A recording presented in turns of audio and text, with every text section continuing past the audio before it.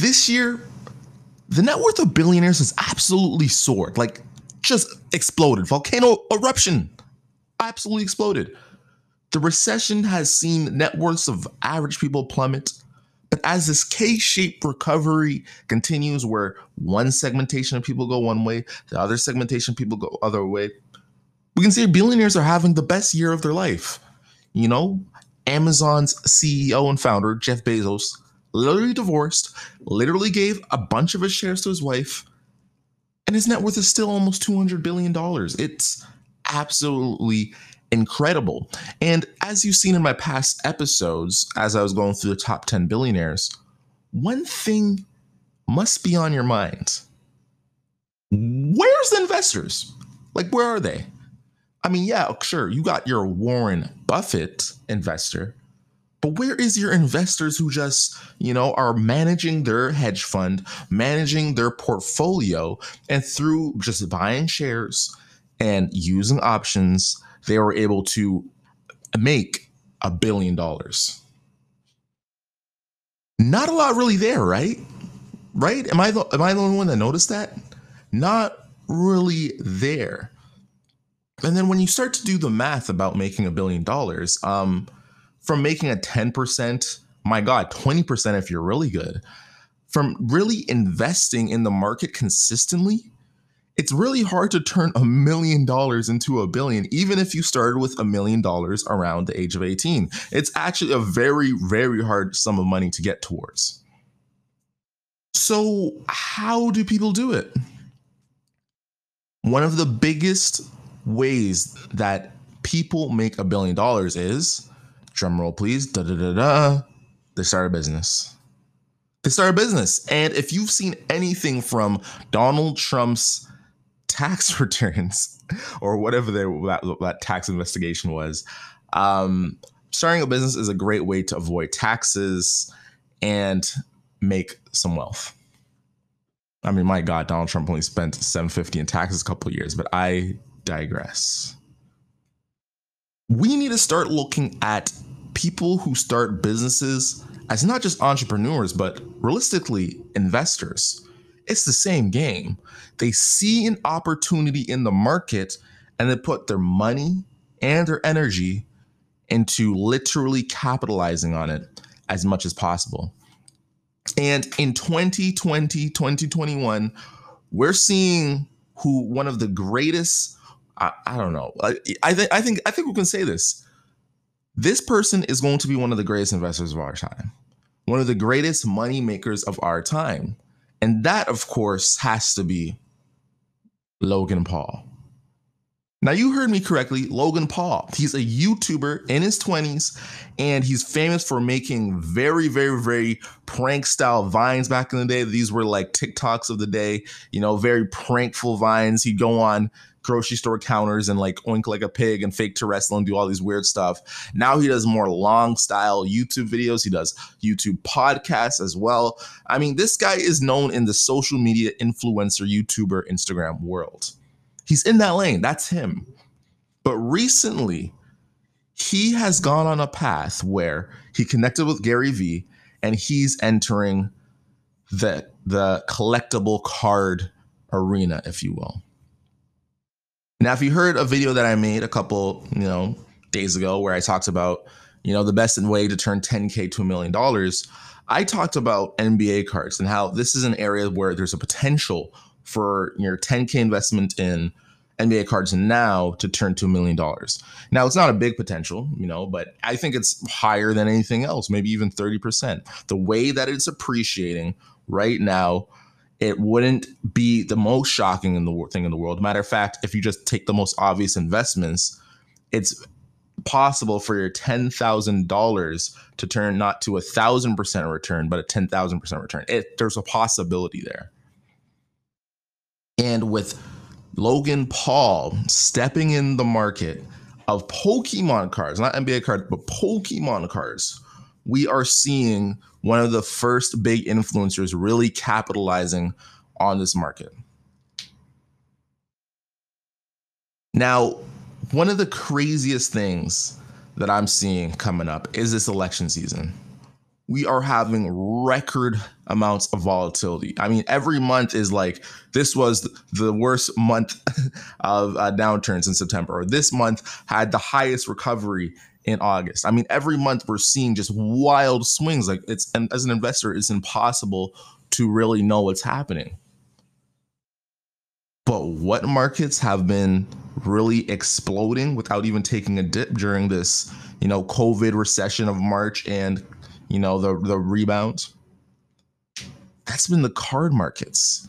I mean, whether you're talking about NBA, NFL, baseball, and Pokemon, we are seeing these markets explode. Like literally, like, to put in an example, right? I bought a Jason Tatum. He's a rookie that plays on Boston Celtics. I bought his card for around $70. $70 Canadian.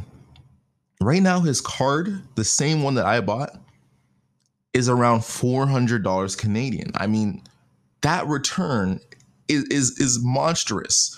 It's over like a 5 times return. Like, if I did that in a stock market, I'd have to be literally investing in one of the most risky options in the world. But just buying NBA cards, something that, I could hold for a long time or I could sell, I literally went 5 times. It wasn't even a crazy big guess. Like, it wasn't a very obscure investment.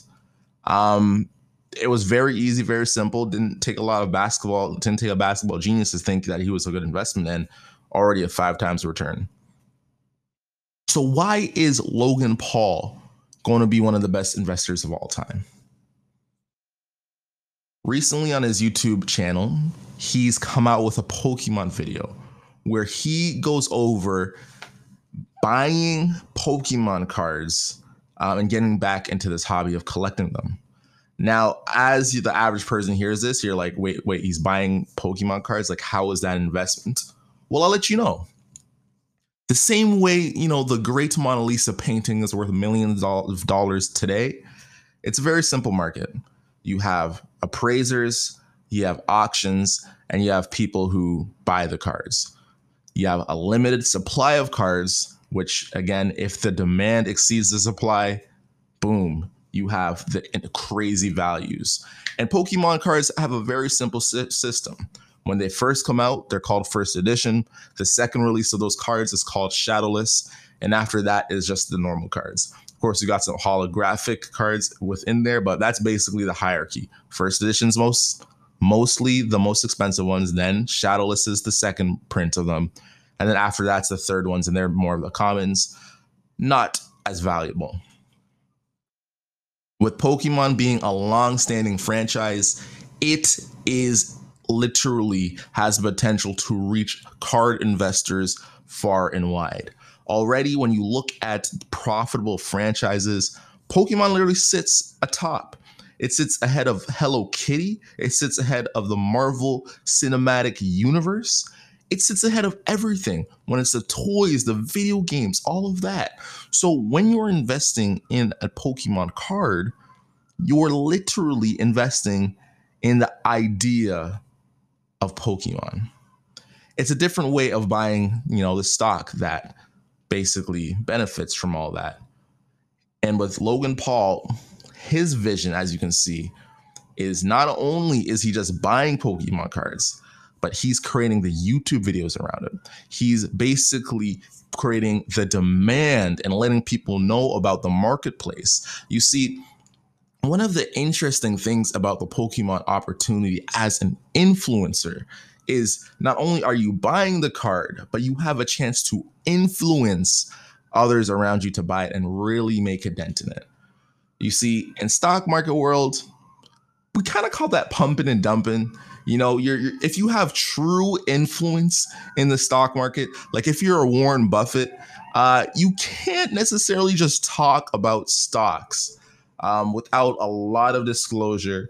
And you can't really pump up stocks and really go in and say how it's a great company without really having all your T's and dots crossed. Is that the expression? But Logan Paul, as an influencer, he comes out, he buys $200,000 worth of cards, and he says how card investments is the greatest thing of all time.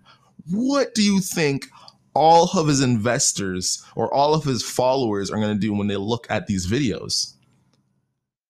They're at least going to find out about it. They're going to talk about it. They're going to research it. And all of a sudden, Logan Paul has a strong base of followers. Very influential people follow him. And once they see really what's going on, it's a wrap for this market. You see, when it comes to IP, all of these brands that we grew up with, they have cycles. You see, the Marvel Cinematic Universe was destined to explode and expand. Why? Because the kids who watched it as cartoons are now adults. You know, they're around that age of, being an adult. And with them wanting to express to their kids what made their childhood so special by getting them the comic books and them the Marvel action figures, that's what reboots everything, and then nostalgia is born. With Pokemon, it came out in the 90s, which means 90s kids growing up, they came out seeing the card games, they came out seeing the TV shows, playing the video games. In 2020, especially 2030, as the millennials have their children, we are going to see this card market explode. And now that we live in a world where there's YouTube, where people can research what these cards cost are, how much they cost, we are going to see record amounts of people entering this market. So Logan Paul's $200,000 investment now, which seems excessive, could honestly be worth $20 million in 10 years. It's very possible. Very possible. Right now, you can see cards on eBay. A first edition Charizard from the base set, PSA 10, is worth around $50,000. Now, all of that sounds like gibberish to you, but just know PSA 10 means it's in the mint of mintest condition. And when it's in mint condition, they put it in a nice glass case. And you can see that right on eBay. You can see that right from the PSA 10 website as well. So it's very easy to understand and determine these value. I think we're going to see more things like this. It's similar to almost the Bitcoin rush, where the guys who really got Bitcoin, they really got a bunch of Bitcoin. They started making all these videos, cranking them out, really driving up the demand, and they made a lot of money off it. That's for sure. Being able to create your own markets and investing at the right time is honestly the pinnacle of what entrepreneurship is. It's really on that, side of legality, right? Uber came out and they started hammering, going at, the local governments and everything, trying to make their thing legal. And they were the first person to take advantage of, those rideshare type apps. They're the perfect time. They took real advantage. Facebook too. They really saw the advantage of smartphones, getting on people's smartphones, and they became that real number one social network. Investing in entrepreneurship is in the same lane. And if you want to really take wealth, you need to see opportunity in the market, whether that's you see a bunch of, stores closing in your town. So you're like, okay, what if I was like the first online store that really, shipped baked goods or whatever in your area, and you took advantage of just everyone, the consumer demands going online. If you were that person that took advantage of the opportunity, then you reap the rewards as an entrepreneur. And that's why it's really line in line with investors. And as always, the best, most prized investors, they are the uneducated ones. Why is that? That's because the uneducated investor, they never stop learning. Let me know. Are you into Pokemon cards? Are you going to check it out? Let me know. I'm on Twitter @FlyStewie, and we, Flight Crew, have to take off.